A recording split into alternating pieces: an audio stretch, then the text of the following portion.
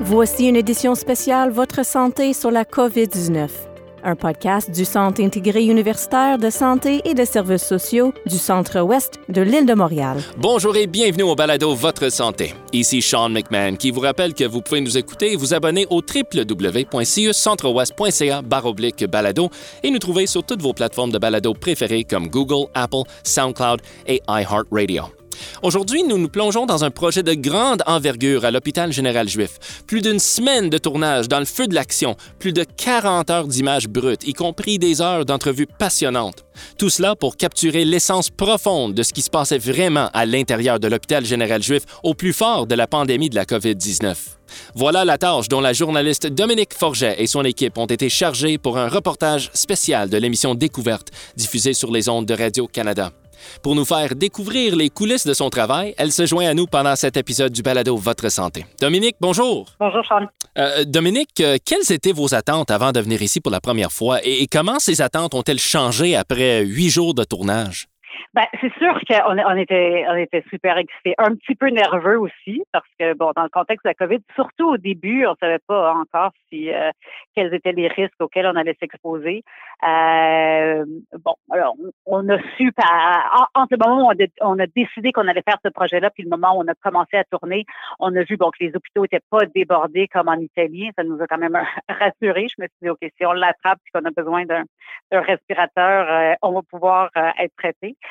Mais c'est sûr c'était une occasion unique finalement de documenter un moment historique dans l'histoire de la santé au Québec, puis dans le monde même. Puis c'est sûr que pour le Québec, ben c'était au juif que ça se passait. Puis on entendait beaucoup parler de cas, de chiffres, de statistiques, mais il n'y avait pas beaucoup d'images qui filtraient, là. Et donc, nous, on voulait aller vraiment mettre un visage humain sur cette crise-là. Puis, à Découverte, on est une émission de science. Hein. Normalement, on explique des concepts, on vulgarise la science. Mais là, c'est vraiment quelque chose de différent qu'on avait envie de faire. On voulait vraiment dresser un portrait beaucoup plus humain de la science, des soins de santé, montrer les gens qui étaient au front et qui prodiguaient des soins. Pas seulement d'ailleurs les médecins, les infirmières, ou les inhalothérapeutes, mais les employés à l'entretien ménager. Même on a parlé à des ingénieurs qui ont transformé l'hôpital pour pouvoir aménager des zones chaudes.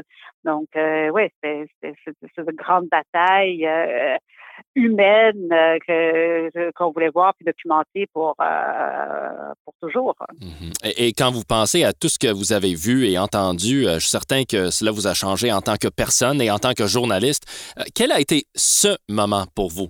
Ah ben c'est sûr qu'il y a un moment où on était à l'urgence, puis il y a un patient qui est arrivé qui était en arrêt cardio-respiratoire. Puis là, on a vu toute l'équipe se coordonner. On voyait vraiment une espèce de chorégraphie bien répétée, une machine bien huilée.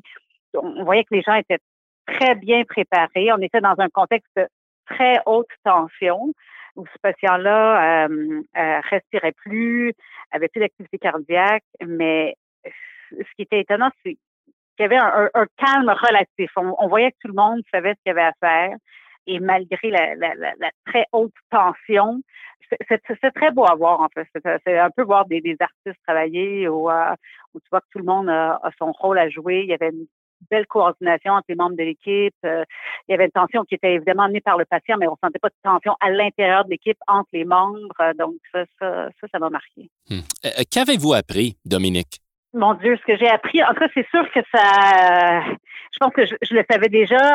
Tout le monde, je pense, au Québec est sensibilisé à cette question-là. C'est que les travailleurs de la santé sont au front et donnent tout pour nous aider à passer à travers la crise.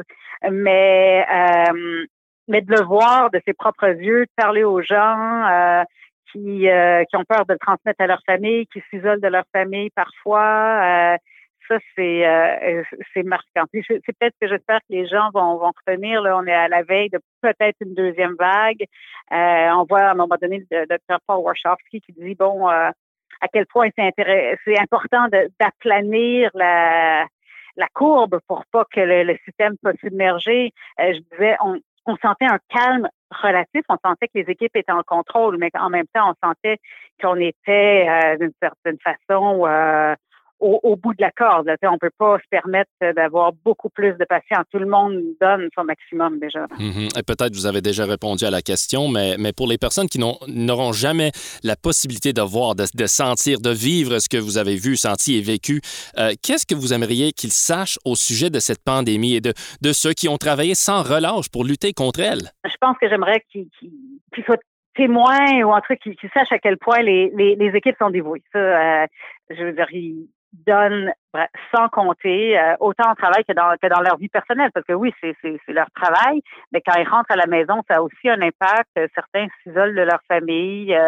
Le docteur Weiss le dit bien d'ailleurs à la fin. À un moment donné, il dit ce qui a sauvé le système, c'est les gens à l'entretien ménager, c'est les gens qui ont apporté à manger aux patients, c'est les infirmières. C'est eux qui ont tenu ça à bout de bras. Là. Ben écoute, un grand bravo à toute l'équipe de Découverte pour avoir réalisé un reportage exceptionnel, rempli d'émotions. Je pense que je parle au nom de tous les membres du CIUS en disant que vous avez présenté nos collègues d'une manière magnifique.